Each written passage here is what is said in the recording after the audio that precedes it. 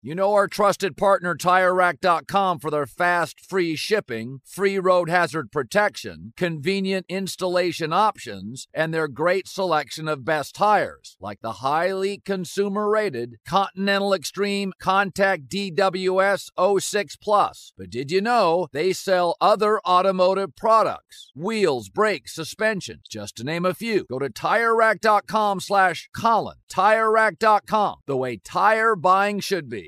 The volume. It's the Colin Cowherd podcast presented by FanDuel. It's NFL playoff time. No better place to get in on the action than FanDuel.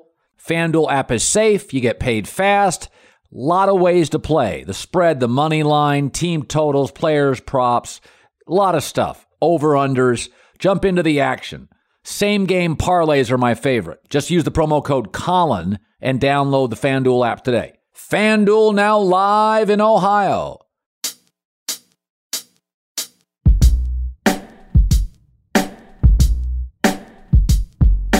This is Prime Cuts, best of the Colin Cowherd podcast, Conference Championship Week. Matt Mosley stopped by. His take on Dak's collapse and Mike McCarthy's future and their latest playoff disappointment. Chad Millman, Action Network, best bets for the Conference Championship. First, though, my top takes of the week. 46 million viewers watch the Cowboys and the 49ers on Fox. It's one of the most watched divisional round games of all time. When sports gambling was legalized, I said my only really concern of it is now the constant belief by degenerates who have to validate their betting losses is, the games are rigged. Folks, if baseball was rigged, the Yankees would end up in every World Series. If the NBA was rigged, the Knicks and Lakers wouldn't be a mess for now a decade straight. And if football was rigged, the Dallas Cowboys would not be as inept as they are as a playoff team. The Cowboys are automatic ratings, 46 million viewers. Popular NBA teams in the conference championships, or as they call them in the NBA, the conference finals, get like 6 million viewers, 1/5 of that. The Cowboys don't win playoff games because the Niners have a better roster. And the reason the Niners have the better roster is because they pay the right players. They have a better left tackle. They have deeper wide receivers. They have better linebackers. They have 2 legitimate corners. They're better at safety. The Cowboys tend to pay too much, pay too early, and pay the wrong people. They paid linebacker Jalen Smith. A year later, they had to get rid of him. They overpaid for a running back, Zeke. They paid Dak more than he's worth.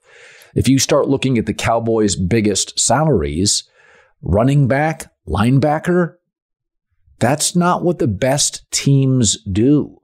Dallas has some individual star players, but they don't have a single great unit. The Niners have several. The Eagles have several. The Chiefs have a couple. The Bengals have a few. The Dallas Cowboys are out because they have often paid the wrong positions and players more than they're worth. And next year it's worse. Dalton Schultz, free agent. Zeke, Dak, massive cap hits. Zeke next year will be the number 2 running back cap hit in the league. He is not a top 10 running back. Dak will be the number 2 quarterback cap hit. He's not a top 10 quarterback. Come on, he's not. So the games aren't rigged, and the Cowboys are where they are for a reason.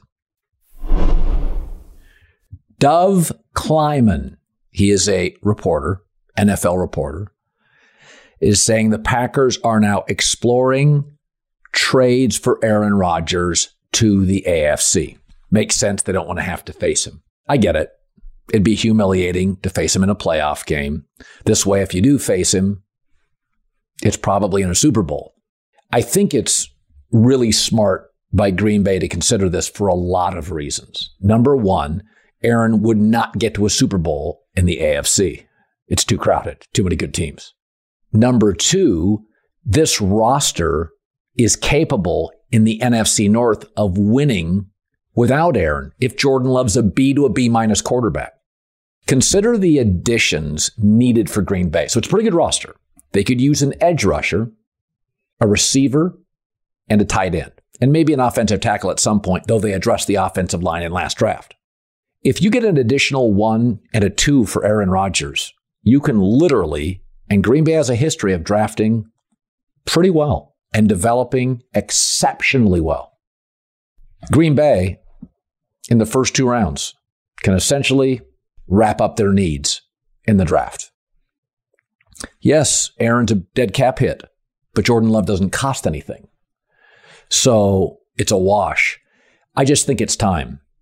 I think when people ask for concessions in any job, if they're an elite performer, I think companies will adjust. Aaron now is not giving you the offseason commitment. He's not getting you playoff W's. He's now really expensive and not terribly flexible in terms of his willingness to work with a new offense, new schemes, new players. I just think it's time. I don't even think it's a big risk.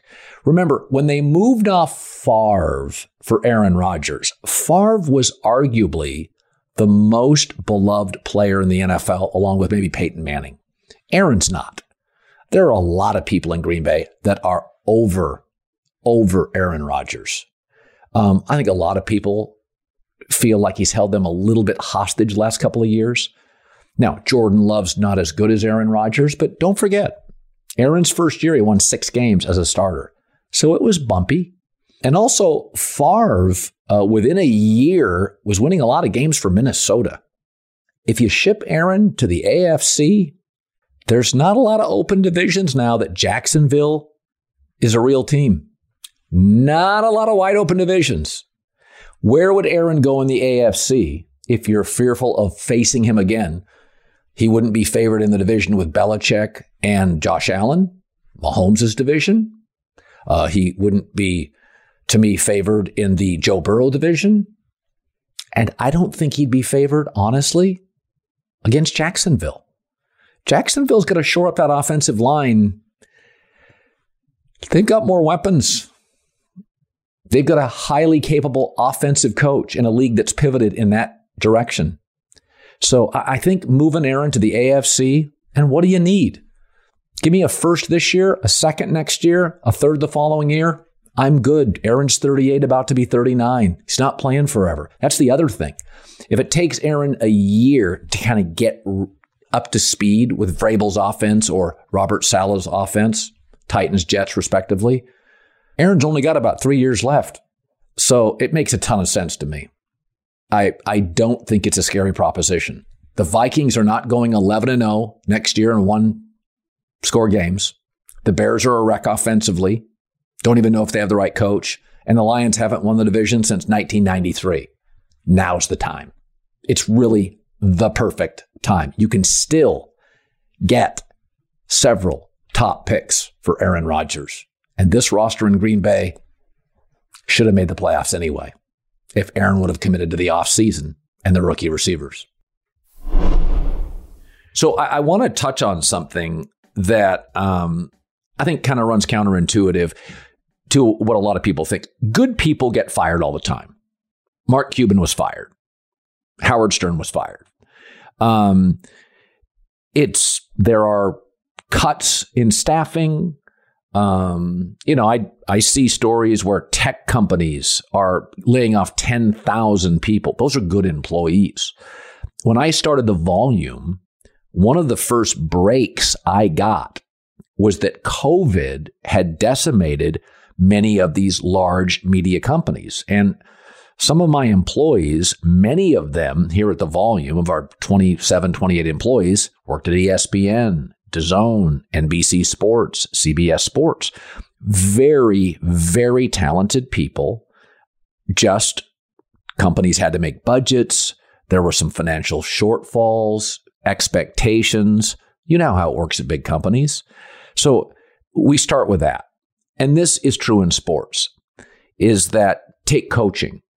The Kansas City Chiefs fired Marv Levy. He went on to get to 4 Super Bowls with the Bills. Many of you may remember this. The Jags fired Tom Coughlin. He went on to beat Belichick and Brady and outcoach them in 2 Super Bowls. So this happens. Ty Lue got fired by the Cavs. He got off to like an 0-6 start. Ty Lue's a top 7-8 coach in the NBA. Easily, maybe top 4 or 5. So when Frank Reich was fired by the Colts, it was a mistake by the organization. And I'll give you a little background on that. So we would all admit that about 70-75% of the NFL right now is coach quarterback. That's good. You can have flaws in other places. So Andrew Luck with Frank Reich, he had him for a year. How did Frank do with Andrew? Andrew Luck had missed the previous season due to an injury. His first and last year with Frank Reich, Andrew Luck had his career best in completion percentage, passer rating, 39 TDs, 15 picks, comeback player of the year, and made the Pro Bowl. He had his most efficient year, Andrew Luck did, with Frank Reich. Phillip Rivers, from the previous year with the Chargers, went 5-11. With Frank Reich, went 11-5. His passer rating went from 88 to 97. His interceptions, always an issue with Rivers, went from 20 to 11. Phillip Rivers had his most efficient year in the last several with Frank Reich. Let's go to Carson Wentz. Now, you roll your eyes at Carson Wentz. But the 1 year that Frank Reich had Carson Wentz, he went from 3-8-1 with the Eagles as a starter to 9-8. He went from a 16 touchdown, 15 pick ratio to 27 TDs and 7 picks. His passer rating jumped from 72 to 94.6. So 3 different quarterbacks, Andrew Luck, Phillip Rivers, and Carson Wentz, had significant upgrades in efficiency, completion percentage, and turnovers dropped. And the Colts fired him. The Jags fired Tom Coughlin. The Cowboys moved off Jimmy Johnson. The Browns/Ravens moved off Bill Belichick.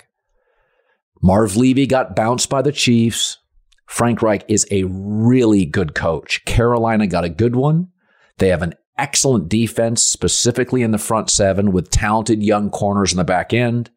DJ Moore's a nice receiver. They got to rebuild the O-line a little, not terrible.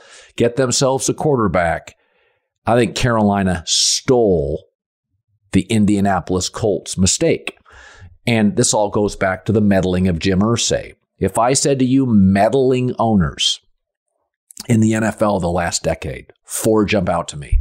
The old Al Davis, Dan Snyder, Jerry Jones, and recently in the last year, Jim Irsay. The NFL Conference Championships this Sunday. You can enjoy more thrills than a 2-minute drill with a no-sweat same-game parlay from FanDuel, America's #1 sportsbook.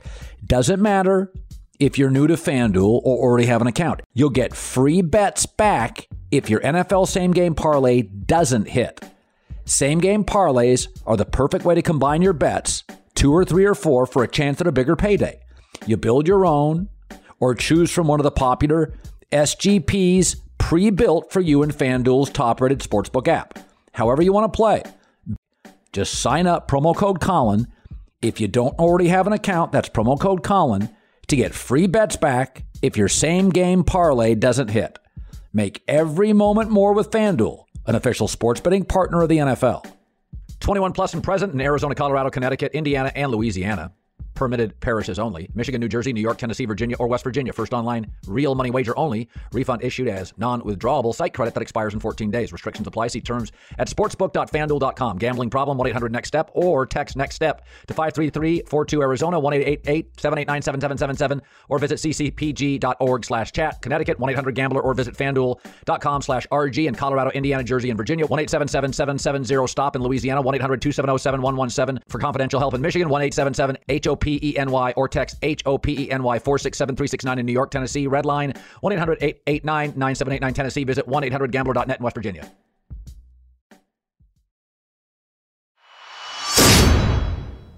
Matt Mosley co-hosts the Doomsday Podcast with a feisty Ed Werder, longtime Fox Sports ESPN writer. Okay. Jerry Jones canceled his weekly radio hit. Matt, that's something. He's not prone to do that. That's something, right? Did he not want to defend Dak Prescott? You know, I do think this is uncommon most of the time. He will sort of go into hiding at times right after the season. And he's been known to kind of stay in hiding. And last year he did something similar, and he kind of left Mike McCarthy twisting in the wind. And that allowed him to eventually be able to keep Dan Quinn. I don't think this is the reason this time around for him not showing up for his weekly hit.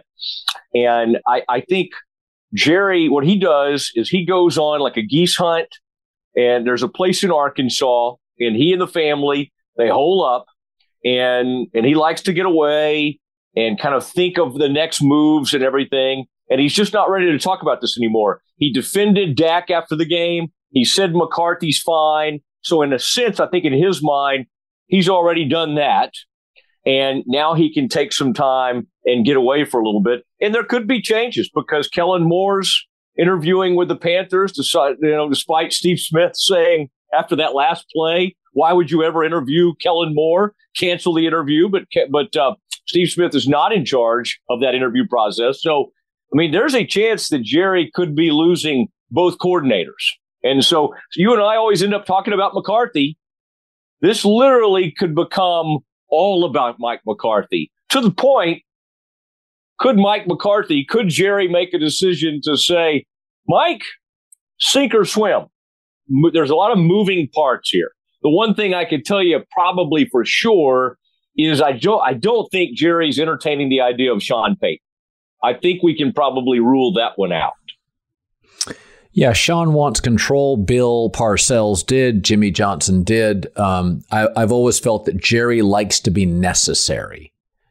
And he feels more necessary with Mike McCarthy than he would Sean Payton. Sean Payton, Parcells, Jimmy don't make you necessary. They're not people that need your business acumen or your drafting acumen.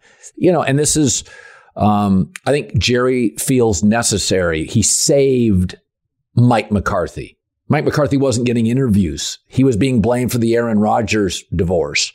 Jason Garrett didn't get many interviews. He's on NBC. He felt like he was a son. He was saving him. I think Jerry's always had that feeling. I think that's why he sometimes overpays for players. He feels an importance in their life journey. Sean Payton doesn't make Jerry feel necessary. No, and he loves Sean, but Jerry doesn't respect coaches, is really the bottom line. He doesn't pay the kind of money. He will pay, and fine money, but the bottom line is the thought of trading draft picks for a head coach makes him laugh. Like in his mind, that would be a baffling thing to do. And I do think you're onto something when Jerry likes comfortable hires. Wade Phillips, Mike McCarthy, and he just kind of likes people that'll kind of do their thing. Let Jerry be Jerry. And Sean would be okay managing Jerry because he knows him so well.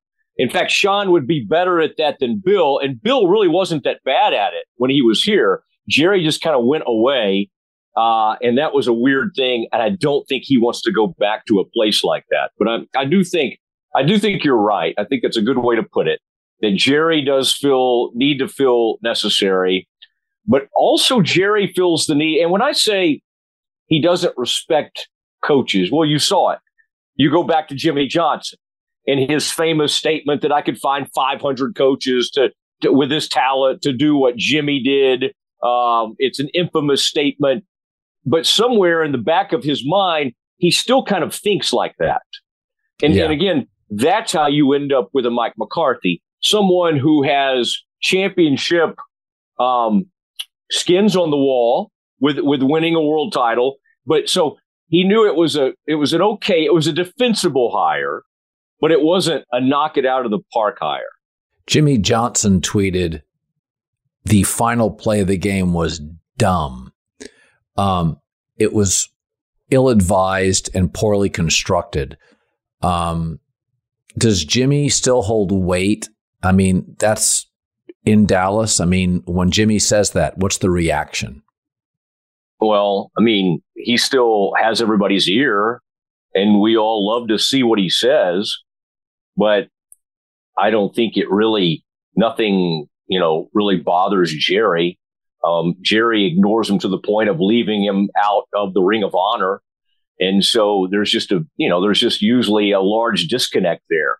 And Jimmy loves getting the sharp stick out and taking it to Jerry. And then he's been doing it for 25 years or whatever, or 28 years since whenever he left. So no, I do think people are interested, and what it did is it goes into the sort of the lack of credibility. When you do something like that, it's just, again, it's not the end all be all. Like, I don't think you fire a head coach off of a last play that had no chance in the first place. It just looks silly. And it makes you look sort of a Mickey Mouse, when you line up and try to do something like that and get your poor running back. You got him. It was a good snap. I think Zeke's got to anchor better. He's got to learn how to anchor better at center. And but again, what does it remind you of? All those old bloopers reels we used to love.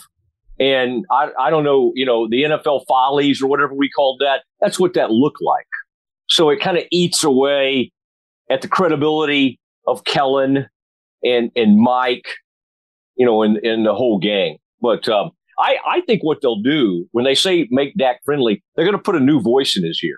And I think that'll be interesting to see who that ends up being. And it could be Mike McCarthy. He would never admit this. But if Kellen Moore got another job, I think deep down, Mike McCarthy would be happy and he would make a move and try to convince Jerry, let me do this. Dan Quinn's a good coach, certainly done a good job hiring a defensive coach in this day and age. 7 of the last 8 coaches left in football were offensive coaches. Sean McDermott was the last defensive coach standing and laid an absolute frickin' egg. That was maybe the most ill-conceived offensive game plan with a great quarterback I've seen in the playoffs in years. It's one thing if Daniel Jones struggles. It's another when Josh Allen is 3 and out in his first drive and they have deep balls up the sideline in a snowstorm is not a game plan. It's winging it. It's calling plays. So I think Dan Quinn will be around at least for another year. They're in a really weird situation where Dalton Schultz contests the market. Tony Pollard contests the market. Zeke is wildly overpaid. I said this in the preamble to you, is that, when you look at why the Cowboys are the Cowboys, they've often paid too early or too often for average players.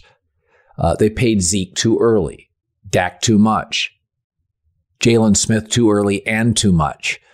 You don't pay linebackers in this day and age. Safeties, linebackers.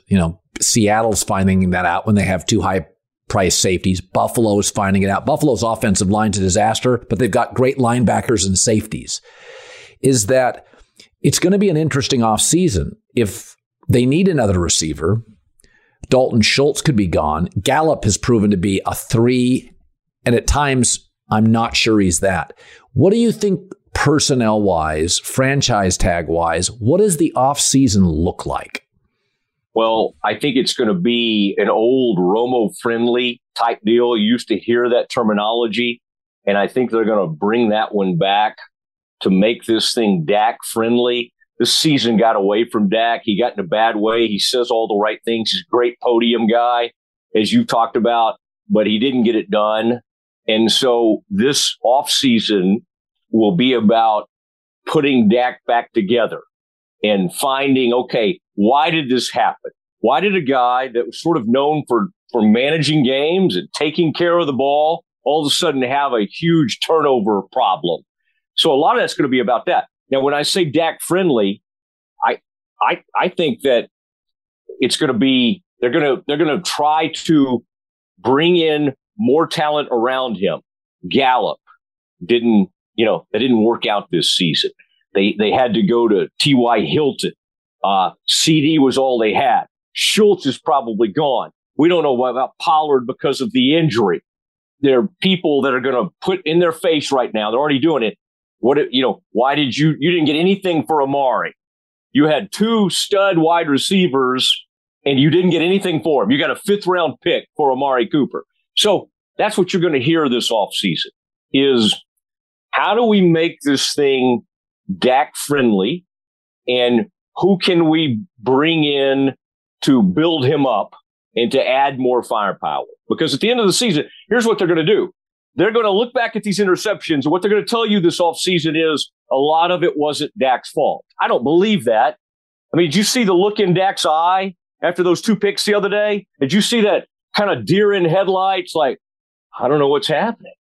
I don't know how this happened. But because they pay him so much and because he's their franchise quarterback, it's just like with Tony. They're going to have to make it not his problem. It's we didn't do enough to help Dak. We've got to do enough to help Dak get over the hump. And so that's what this whole thing is going to become about. So the Cowboy Twitter account, and this is very rare, took a shot at Dak. Now, I saw a story today that suggested Jerry okayed that. How's that playing in Dallas? What's the rumor in Dallas about that? Because you don't see team Twitter accounts ripping star players, even after bad games. First of all, the idea that somebody went to Jerry with a headline is ludicrous. Okay, I mean, I've been in newspapers my whole life and websites and all that kind of stuff. That's a joke. Like anybody who says, well, Jerry's fine with that. Now, the thing I could defend him on, if you kind of see, it's like a link to a story. The story probably has more nuance, and it's not some kind of attack on Dak, but it just looks strange. And it is kind of funny that even after all this blowback and people are like, what are the Cowboys doing? They just kind of left it up there. So I don't think I would say this, though. Dak is kind of going to go away for a while. We won't hear from him, but he was made very aware of it. I assure you that Dak's people and anybody has said, boy, Dak, look how the Cowboys took care of you after the game by leaving this tweet up there. Now, again, from a journalist standpoint, the tweet, the headline was sort of attached to a story. And like whoever wrote that story didn't write the headline. Somebody from the Cowboys put that out there. And then suddenly, what surprises me, Colin, is that somebody, and I know all the people in charge over there, they're good people, like somebody just didn't delete it and go, this is causing a firestorm. But maybe we should admire them for saying, you know what? I mean, we make fun of people when they delete something, right? They just left it out there. And who knows? But the thought of Jerry having any say or caring in the least about what the website tweets out is beyond crazy. I kind of feel like the Buffalo Bills and the Dallas Cowboys, this was kind of the spot. Buffalo, because Mahomes is hurt. Josh Allen's big salary kicks in.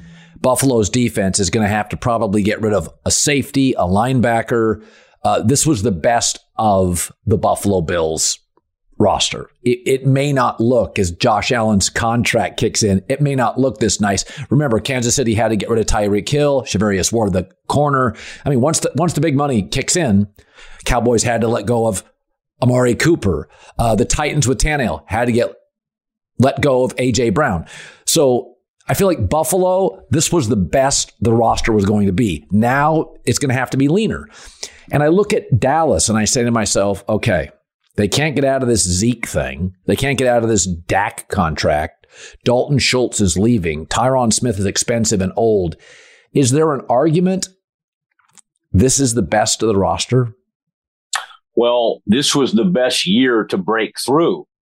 I don't know. I think they might be able to do some things to help the offense. I don't know. I mean, in a weird sort of way, the injury to Pollard may help them. I mean, Pollard's a great player. He was going to get huge money on the open market for a running back, obviously. Right. The value for a running back is not what it is in other positions. But about $8-9 million. Yeah, there were people that were going to be very interested in him. Well, on the open market, it might have been even more than that. I mean, he might have got 10 to 12. But now nobody knows what to make of this injury. And this is where Jerry's really good. Jerry can come in and go, Tony, we brought you in here.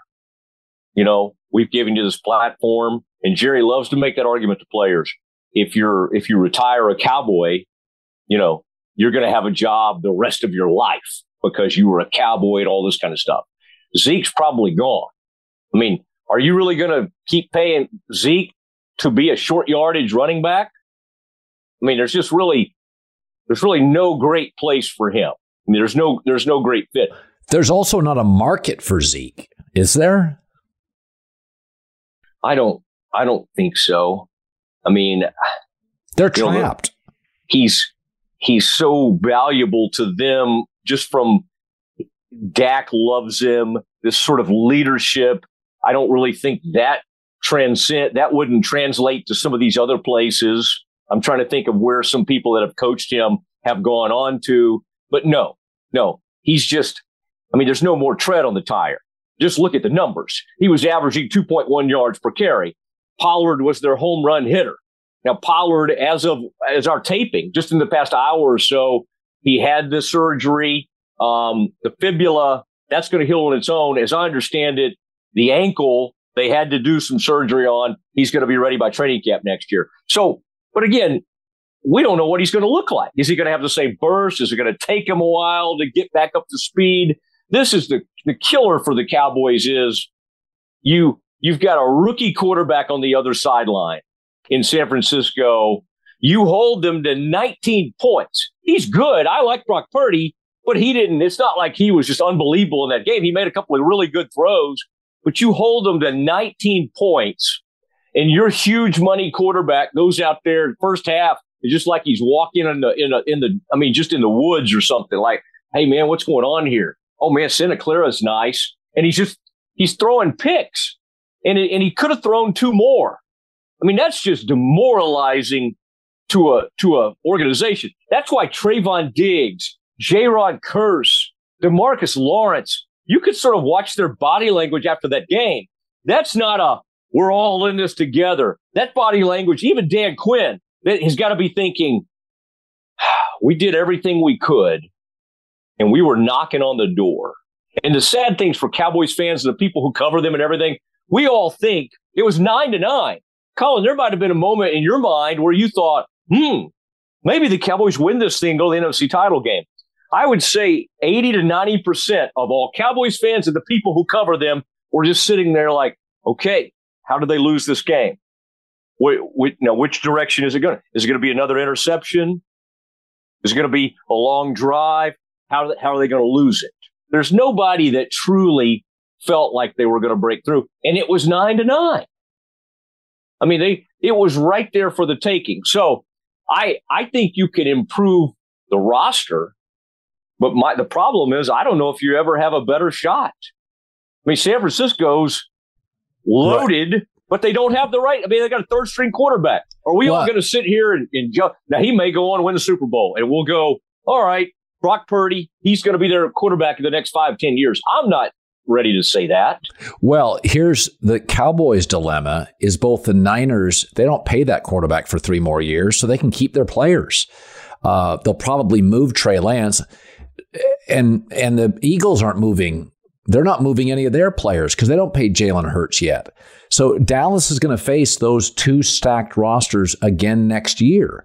And my takeaway is Dallas will be less talented next year. Now, if Dallas, they're a playoff team, so they're not going to be in a great draft position. And most of as NFL GMs have told me for years, you run out of first-round players somewhere between the 15th and the 18th pick.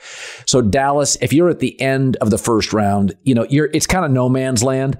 But I do think there's tight ends and wide receivers in the first two picks for Dallas that can absolutely elevate the offense. But the Tony Pollard situation's rough because I think you can't let Dalton Schultz walk and not go get a tight end. You can't. And you got to get an inexpensive tight end. Well, the first and second round have about 4. And tight ends have historically dropped in the draft. George Kittle was a 5th round pick. So I think Dallas is in a weird spot where they've really got to hit some home runs in the first 3 picks offensively. They also need a second corner. Now you can get that in later rounds. Seattle did this year. They got a corner in the 5th and the 6th round starters. But I do feel like this was the year. I mean, Brock Purdy by next year, Matt, he's going to have multiple starts. This was the chance to get him. And by the way, they did. The defense did get him. It's not like they went out there and raced up and down the field. They got 19 points. And the Cowboys go out there and just, and put up 12 points. So you're right. This was so gettable, and it just kind of makes you think that as it's currently constructed with this head coach. Now, there are people who still think Jerry could make a change at head coach. I mean, he loves to shake things up and make people uncomfortable. So I do think Jerry might enjoy the shakeup of 2 new coordinators.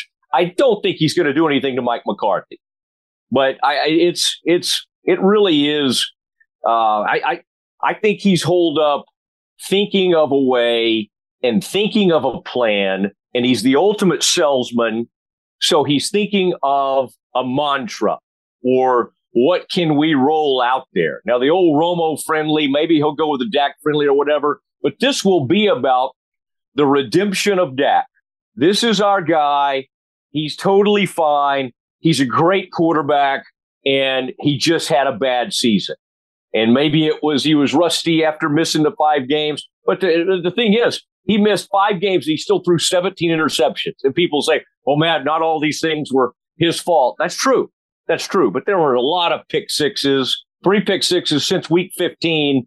They've got a quarterback problem, and there's no easy fix. I mean, everybody here wants a new quarterback, new head coach. None of that's happening. I mean, you can't move off that contract, so all you can do is try to build around him. But Jerry. Jerry right now he's putting together, before he can actually go do some things in free agency, he has to put a marketing plan together.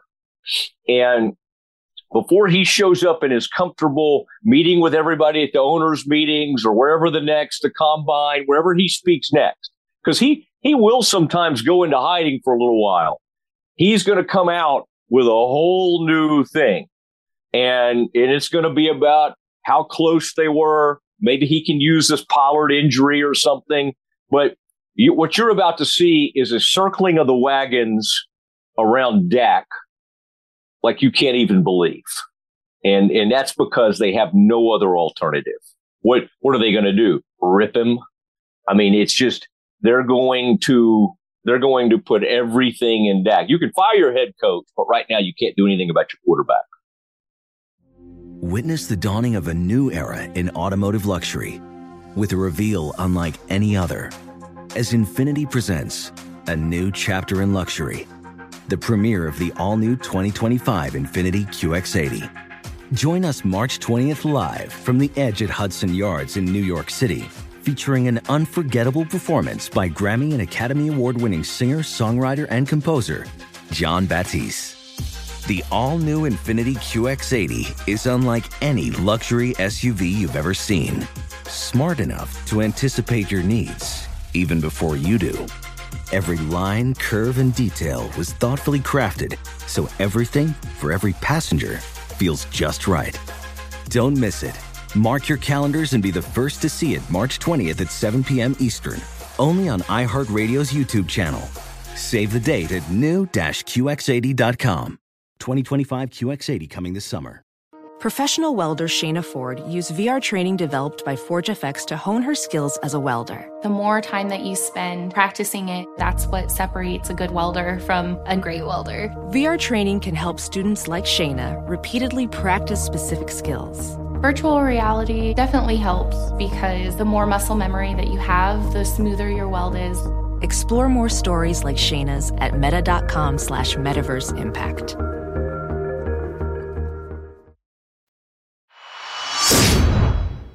All right, Chad Millman, CCO Action Network, all odds provided by FanDuel. Well, after hitting 55% this year, the playoffs arrive, and I don't have a feel for any playoff game. I guess I got the Jags to late cover, which is what we predicted. But let's start 49ers at Eagles. I'll throw out kind of the two things that jump out to me. Greg Cosell, who's my favorite guest maybe ever on the show, says the last two starts are starting to show some tendencies with Brock Purdy. They're now on film. He's scrambling backwards. He now goes consistently to his left. He has been incapable of delivering on some really nice schemed and scripted plays. We are seeing limitations, and the Eagles are seeing them. Philadelphia's got 17 players who are either Pro Bowl starters or alternatives. At home, significantly more dynamic quarterback. Rookies in this spot have been disastrous. McCaffrey, Elijah Mitchell missing practice. I'd probably swallow the points and take Philadelphia, sharp or square. I would say generally sharp. The challenge with the playoffs, as you just noted, is someone's going to find a reason to like something. And so this line opened at around pick on Sunday night. Literally that lasted less than 5 minutes. Got up to 1.5, 2. I bet Eagles -2 Sunday night. It's landed at 2.5. Most wise guys have this power rated at 3. So you're still getting a 0.5 point of value. What's troubling if you're an Eagles backer is you've seen the money come in on the Eagles and it really hasn't hit the 3, which means that professional money continues to come in on the Niners, enough that the books are wary of getting to the 3 because they'll just get pounded with money on the Niners. Schematically, on the field, couldn't agree with you more personally. I think you're starting to see some, as Cosell pointed out, and I agree, he's one of my favorite guests on your show. He has pointed out that Brock Purdy is starting to show a little bit of why he might not be a Hall of Famer yet. Right. And I think that you're taking a rookie playing his 3rd game on the road in the NFC title game. And it's not Vegas that he's going to, where one of his games were. It's not Seattle against Geno Smith in a defense that was really starting to struggle. It's Philadelphia. It's Philadelphia with an historically great pass rush and historically great offensive line that is getting players downfield, and they have tremendous amount of yards before contact numbers. So how do you not take the Eagles here? It feels like exactly the right side. I love the Eagles in this spot. Maybe I've talked myself into it. I've heard a lot of people say they like the Niners, but the majority of wise guys are agreeing with you. Well, and here's something else to remember. That Cowboy team went into the second half without Tony Pollard, a kicker who is in his head, and and Dallas was on the road. And let's be honest, Michael Gallup, it's I would submit to you, he's not a 2, he's a 3. So Mike McCarthy, I think, has done mostly a very good job. But they didn't dust the Cowboys off. And Zeke at this point is a short yardage back. They had one home run hitter on offense, and the Niners knew it, CeeDee Lamb. It was a very, very limited offense they were facing. Yeah, so, it's a different game with Tony Pollard completely because they were playing it close in that game. And Dak Prescott was terrible. It was really bad. So now you're on the road. A.J. Brown, Smith. There's a conveyor belt of quality tight ends for Philadelphia. Sanders, Jalen Hurts. It's very likely you will play now from behind. Also, if you look at Philadelphia. Now, this is my concern with Philadelphia. Let me throw this at you. Okay. So Kyle Shanahan is now 7-0 with his third string quarterback. That's pretty impressive. Oh, yeah. Philadelphia's story to this point is GM Howie Roseman. Okay, Sirianni doesn't get any credit for the roster build, and nor does he get a ton of credit for this fact.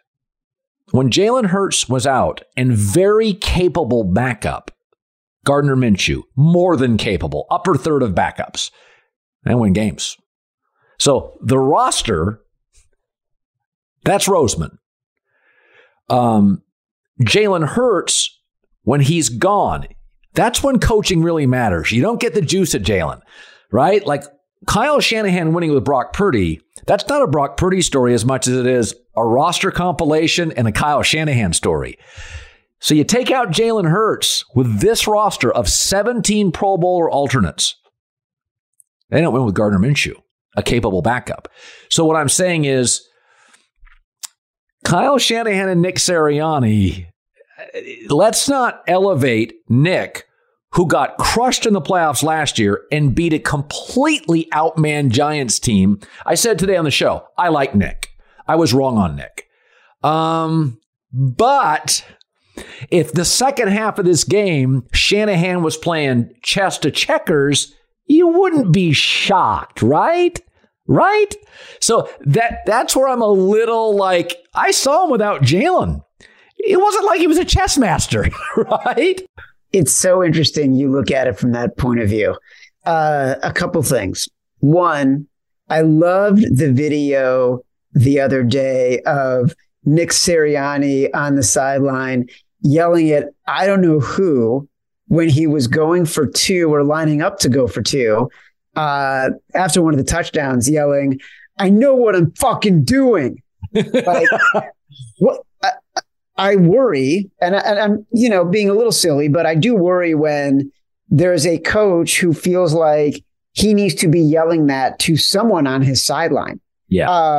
And that is getting that sort of uptight about being challenged, right? Yeah. I don't get the sense that Sean McVay, A, responds that way, and B, has someone saying to him, "What are you doing?" Or Bill Belichick has someone. So like, I know it's like it's a funny little clip, but I did look at that and be like, that was weird. Yeah. Like, I just, that was I don't know any leaders who do that. Right. And so I thought that was interesting. One, you will get no argument from me that Kyle Shanahan is amongst the 2-3 best coaches in the NFL. I love the guy. I think that they are an automatic Super Bowl contender no matter what. And I think he has more fun scheming for second and third stringers on his team probably than any coach in the NFL. Yeah. Like, he is so creative and so good at it. And we've seen it year after year. Name a team that consistently loses their quarterback, their starting left tackle, their best running back, their best receiver, their entire defense, and consistently every single year does as well as he does, as if it's like not even missing a beat. Right. So I think the guy is brilliant, and I think he love him as a coach. Don't disagree with you at all on this.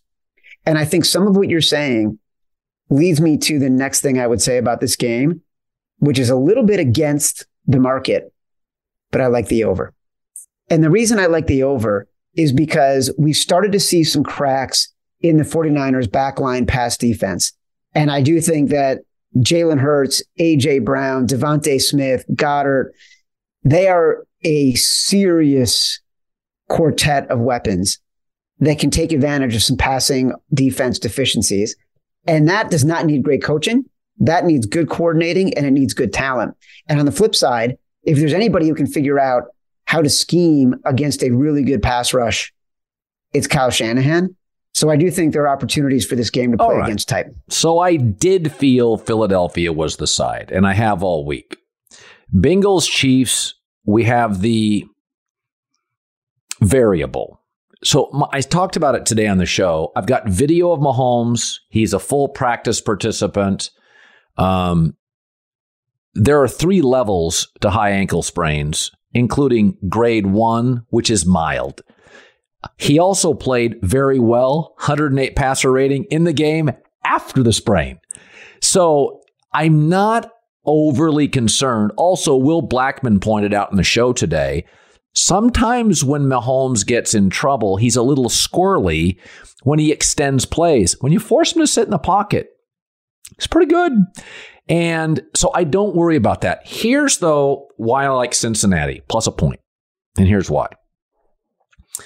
Over the last 20 games in the NFL, there's an argument to be made. Cincinnati's the best second half defense in the league, even better than San Francisco. They make adjustments like nobody else. The other, and by the way, against Kansas City as well, they have trailed Kansas City in their last 3 beatings of the Chiefs, but have dominated late fourth or overtime. I believe Cincinnati's become something that doesn't get a lot of love, but it was what the Patriots with Belichick and Brady did. They were the best situational football team for about 20 years. Cincinnati is remarkably good situationally, like even better than Kansas City. A lot of it's Burrow's accuracy. So during the offseason, remember Burrow's first year and a half, once against the Bears, he could be turnover prone. So in the offseason, Cincinnati said, you know what? We're going to peel back some of the deeper routes and do more intermediate closer. Now the Bengals give you an upside with no turnovers. This is what they did to Buffalo. So you have the most accurate passer completion percentage in league history, Burrow. A team that's no longer giving you turnovers. That was Mahomes' secret sauce early. The best adjusting defense in the league with absolutely no pressure. These are the Chiefs. This is Mahomes. This is Reed. I think I like Cincinnati, sharp or square. Dude, this game is a roller coaster. And you're not going to get a consensus. You're going to be sharp. You're going to be with a bunch of sharps. And there's also going to be sharps who like Kansas City. So let me give you the reasons why I think Kansas City at -1 is the play. And this is as much about betting and number shopping, and as we often talk about, getting the best of the number, as it is about the side. This game opened Cincinnati +3 on Sunday night. I bet at Cincinnati +3 immediately. It got bet down to pick Cincinnati +1. Cincinnati -1, KC +1. By Tuesday afternoon, it's Kansas City +2.5. I bet the Kansas City +2.5. By last night, it was back to Kansas City +1. This morning, we're recording this on Thursday afternoon. Kansas City is a 1-point favorite because of what we saw with Mahomes. You will get wise guys telling you, I am back in Joe Burrow 100%. And then you will get wise guys telling you, I'm playing my model. My model has Kansas City as a slight favorite to pick in this game, right? So I'm sorry, Kansas City is a slight favorite to -2 in this game. So you're going to get both sides of it. It's really going to come down to, how do you feel? What's going to make you the least uncomfortable in this game. I wish I could give you a consensus. I can't. I can't in any good conscience. Like, no. We talked about this in the favorites today. We did sharp calls where the wise guys will call us over the 48 hours from Tuesday to Thursday between our two podcasts and tell us what they think of what we're saying. And a lot of the wise guys were just like, I won't bet against Joe Burrow. The guy's 19-1 against the spread as less than a 7-point underdog. So the majority of the money in here came in on the Bengals because of where the number was. And that's really what the wise guys did. After that, it's anybody's guess. I'll tell you, 4 coaches left, all offensive. Final 8 coaches, 7 offensive.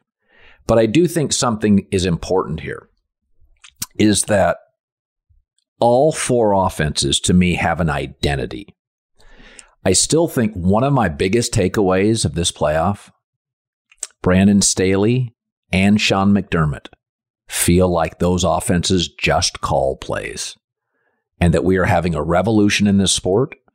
And I've been talking about this ad nauseum for 2 years, is that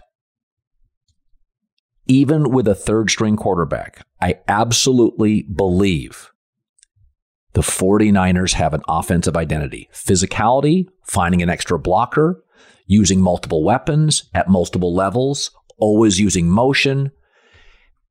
With a third-string quarterback, I felt Josh Allen was deep balls up the sideline in a snowstorm. I had a scouting buddy in this league say, in snowstorms, the hardest thing to catch is a deep ball up a sideline. A, it's hard to see what's in, what's not. B, you're asking players to look up into the snow. Shorter routes are much easier. I'm staring at the quarterback. Don't ask receivers to look up in snow. He said that sounds ridiculous. Tom Brady says snow games are great as long as there's no wind. He goes, because edge rushers, A, can't get their feet. And he goes, linebackers get to their positions quicker because they're sliding over the field. So they give away what they're doing with 12 seconds left before the snap. So little tiny thing. And then a scout says, you never want the sideline deep route, snowflakes flying down. He goes, it's just hard for these guys. Cincinnati had an identity. Quick, precise, 8 yards in. Move the clock. Take the first downs. And I thought Buffalo looked absolutely disoriented. And so I guess my takeaway is, ask yourself about your football team, even if it's flawed. In 2023, do you sense that you have an offensive identity? Regardless if you have a great quarterback, it really matters. Because I could argue the Chargers and the Bills lost to teams where they had better personnel. I feel like I'll take it one step further. Totally agree with your take, except I kind of don't. And I think that the Bills do have an identity. I think they have the identity of their quarterback.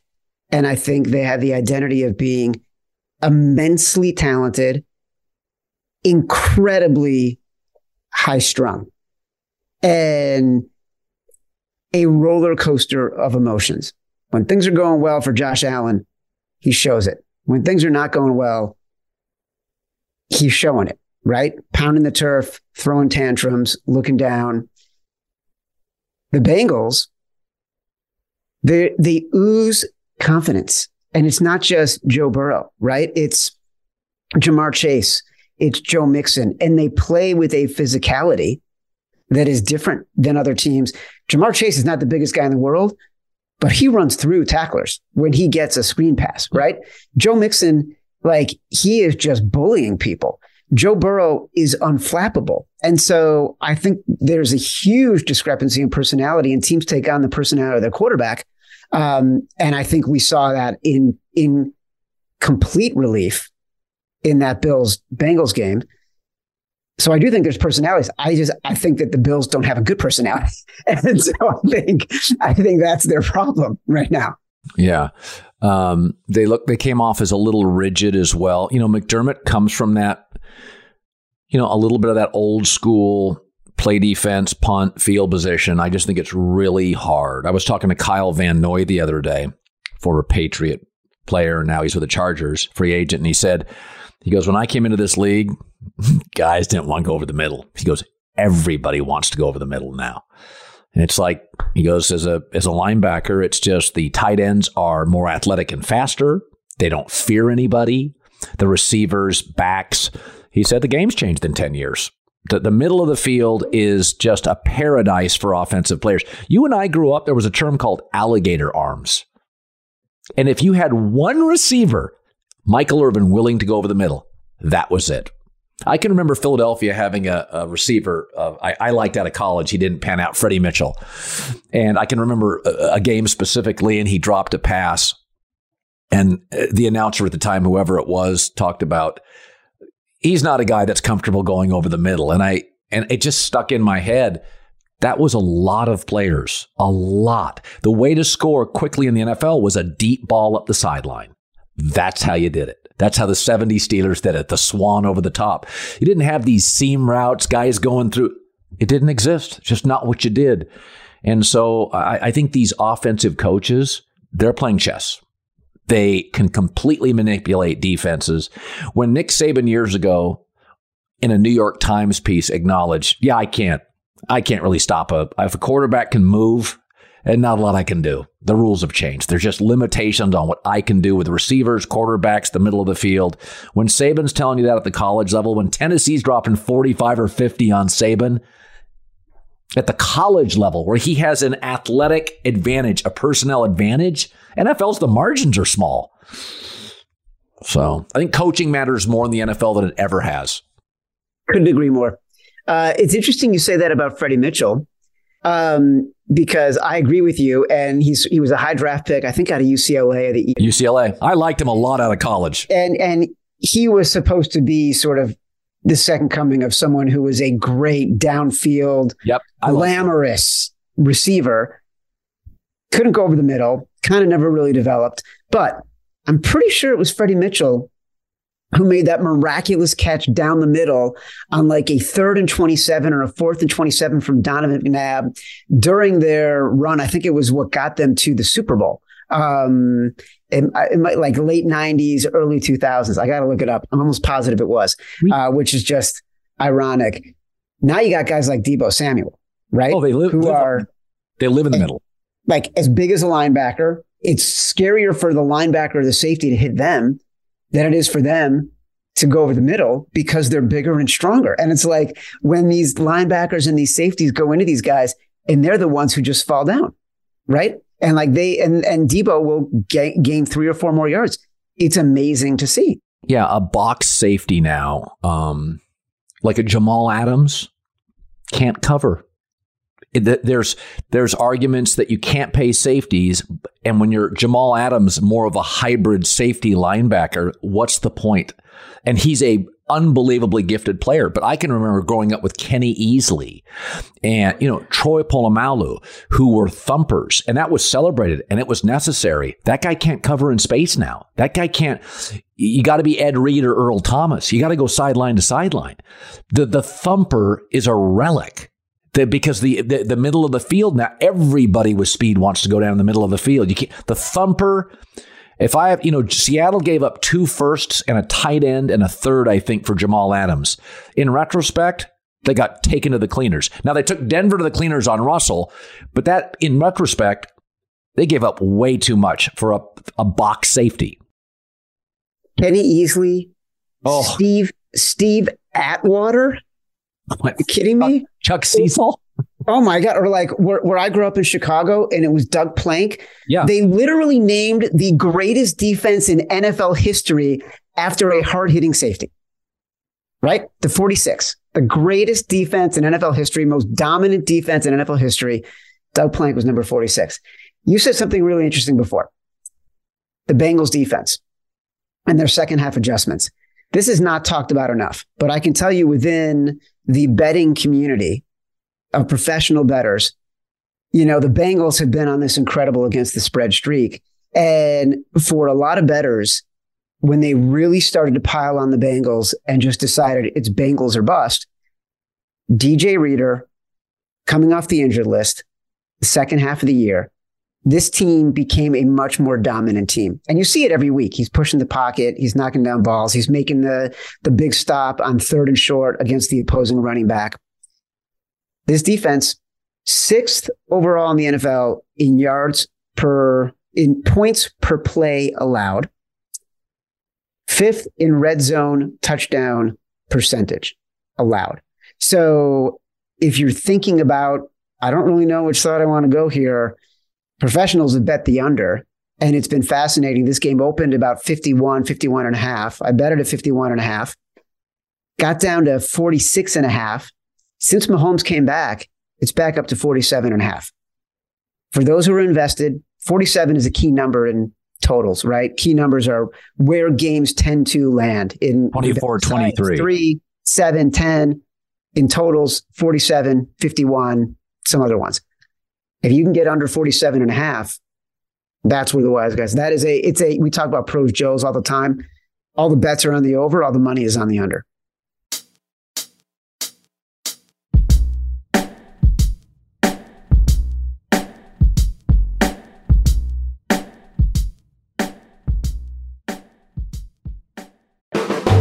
The volume. Make sure to check out the Draymond Green Show. I brought Draymond Green into the volume because one of the more entertaining voices in sports, unique perspective, understands behind the rope, also chops up with guests like Gary Payton, Zach LaVine, Tracy McGrady. Make sure download the Draymond Green Show wherever you get your podcasts, only on the Volume Podcast Network. Infinity presents a new chapter in luxury, the premiere of the all-new 2025 Infinity QX80, live March 20th from the Edge at Hudson Yards in New York City, featuring a performance by John Batiste. The all-new 2025 Infinity QX80 is an SUV designed to help every passenger feel just right. Be the first to see it March 20th at 7 p.m. Eastern, only on iHeartRadio's YouTube channel. Save the date at new-QX80.com. Don't miss it. 2025 QX80 coming this summer.